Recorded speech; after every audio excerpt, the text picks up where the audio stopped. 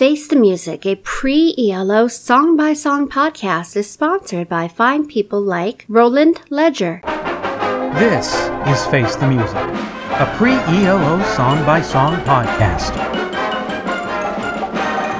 Episode -063. Hey Grandma, The Move.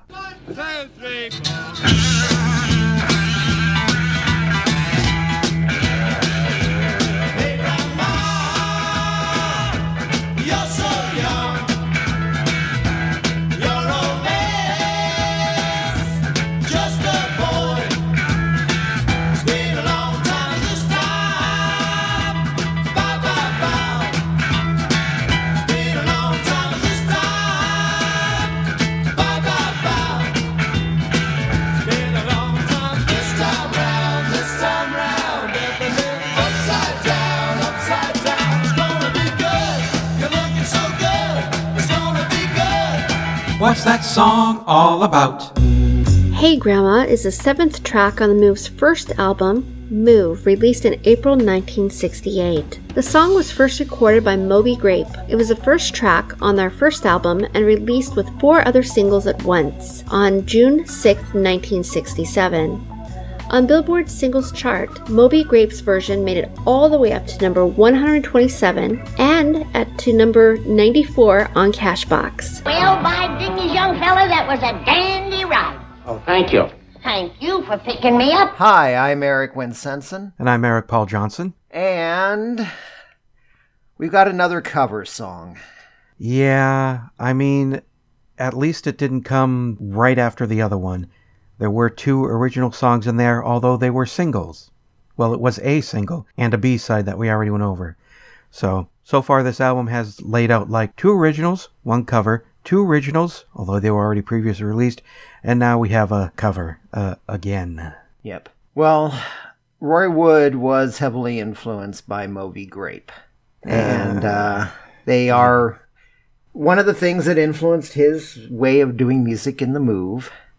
It was so influential that, other than make the song a little bit longer, they really didn't change the song whatsoever.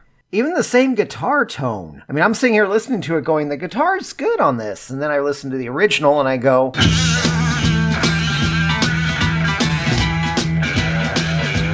That's because the guitar sounded like that on the original. And the original I like, for some reason, even though either way it's repetitive.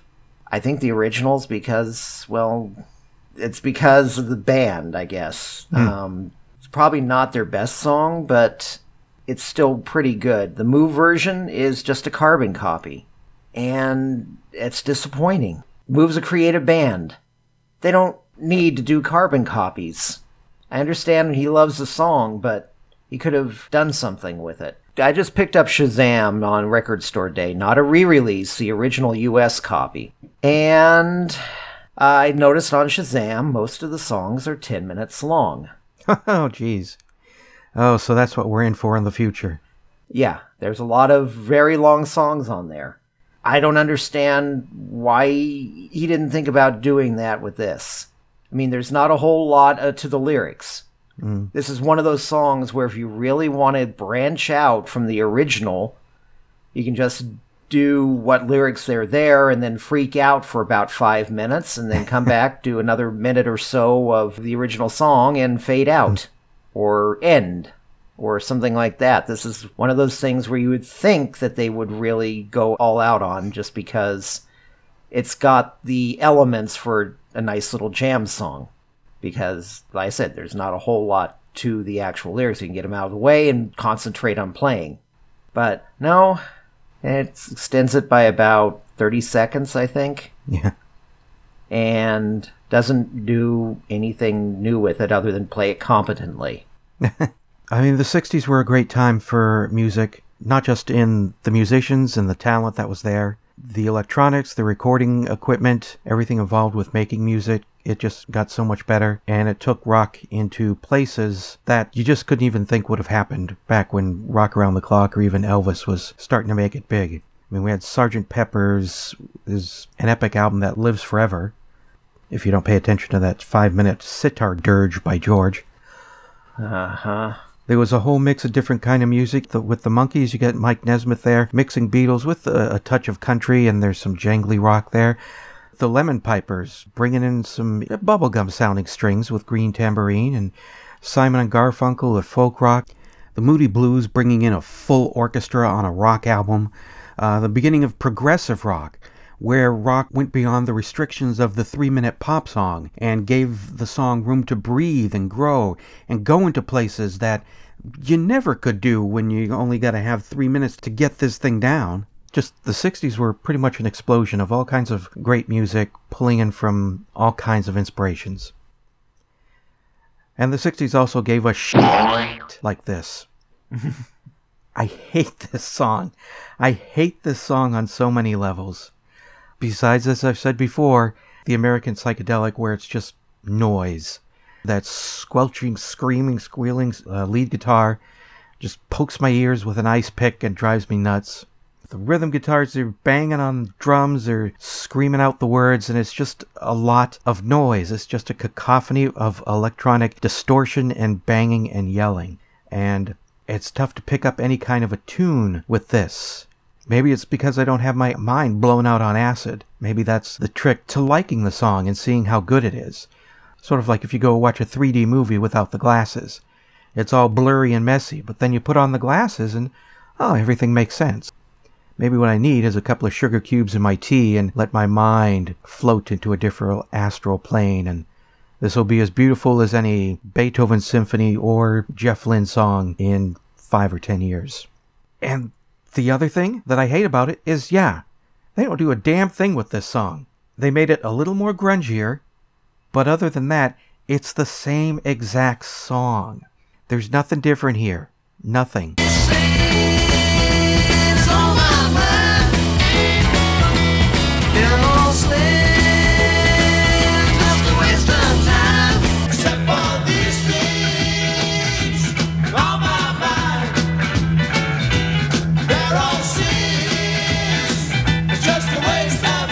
Well, the lyrics. I will give points to The Move, because, at least from some lyric sites that I looked up, and their accuracy isn't always spot on, but the Moby Grape version, it's pretty much just about getting smashed out of your gourd. There are 3 or 4 times where the lines in a row are, I got high, yeah, I got high, I got high, high. Well, I got high this time.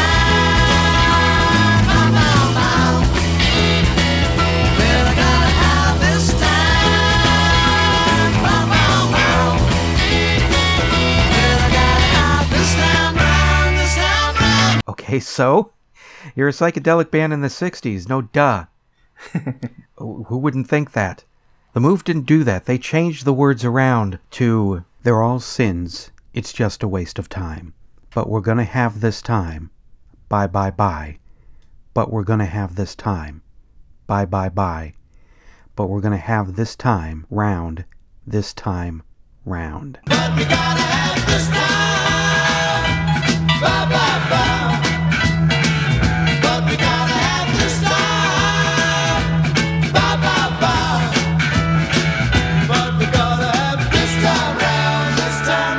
So they removed the whole thing about spending their afternoons just getting high. And at the end of the Moby Grape one, they sing about mixing Robitussin and elderberry wine and getting drunk out of their mind.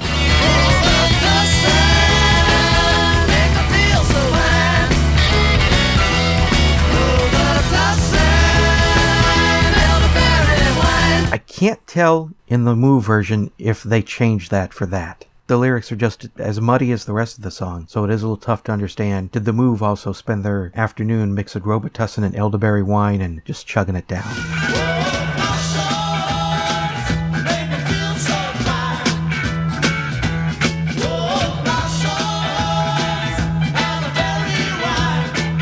I hate this song. I hated this. Hated this. Well, I think you gotta be on Robitussin and elderberry wine. There's a word for it. It's robo-trippin'. Okay. Where you're high on cough syrup. and you sit there and sip it for a while, and after a few years, your body starts shutting down, and otherwise known as stupid. Yeah. And as you can tell, I probably could use some Robitussin. Spring is here, and it's another reason why I despise spring. Back to the song, it's a boogie song. Yeah. With some psychedelic guitar added in. The original is. It's almost Southern Boogie thing with that guitar on there. Probably another reason I never really liked Southern Boogie. I mean, like I said, if you're going to go with Moby Grape, their version is a lot better than the Move version because it doesn't sound like it's just being played by somebody who was handed a piece of sheet music and said, okay, let's get a couple takes of this. I will give you that, yeah. There's something I'm confused about. I don't know whether to be icked out or just pass it off as 60s slang. Is he making a pass at an actual grandmother? Like somebody in their 60s, 70s, or 80s? Or was this some sort of hippie slang for a younger girl, maybe in her 20s? Well, it's a 60s rock band. I guess 13 or 12 is the age of consent for some of these people. Yeah. Or is this just some slang for some hippie chick who has her hair in a bun and has the round granny glasses and wears a shawl in a hippie freak way, not in a frumpy, uptight way? You know, like how people say, oh yeah, this is my old lady. And they're both in their 20s and they're married. It's just, obviously she's not old, she's his wife. Or that's my old man. I'm rooting for the girl in her 20s, because otherwise I really don't want to think about these hippie dudes in their 20s trying to put the moves on an 80-year-old grandma. So I'm hoping it's 60s slang, because trying to picture Roy Wood or anybody from Moby Grape hitting on somebody like Granny from the Beverly Hillbillies, not to kink shame, but I don't know, gilfing is not my thing. I don't think it was mainly a slang word. I'm kind of thinking it was a joke type thing. Probably he's in his 20s, she's in her 30s, and he's going, hey, grandma. So I think that's about the worst of it. Okay, we'll go with that.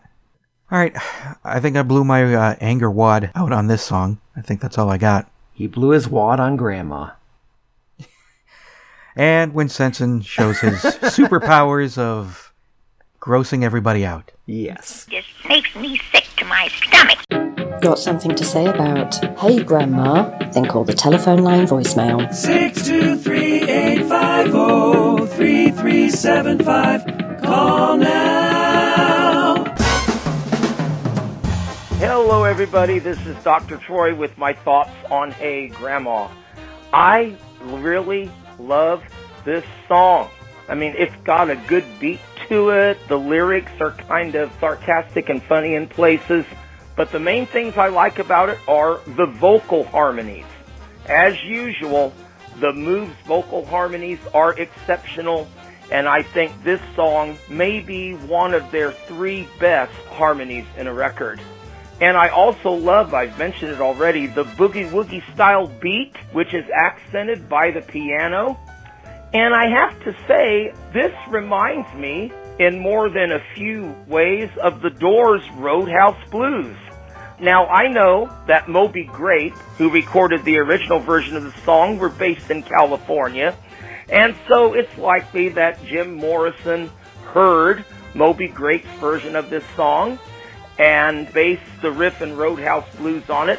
But I like to think that maybe, somehow, Jim Morrison or another member of the Doors was able to get a copy of the Moves version of this song, and they heard it, and I like to think that that is what inspired the Doors to do Roadhouse Blues the way they did. I don't know, but I just know it's a great song, and again, I'm really loving the Move. I'll talk to you next week.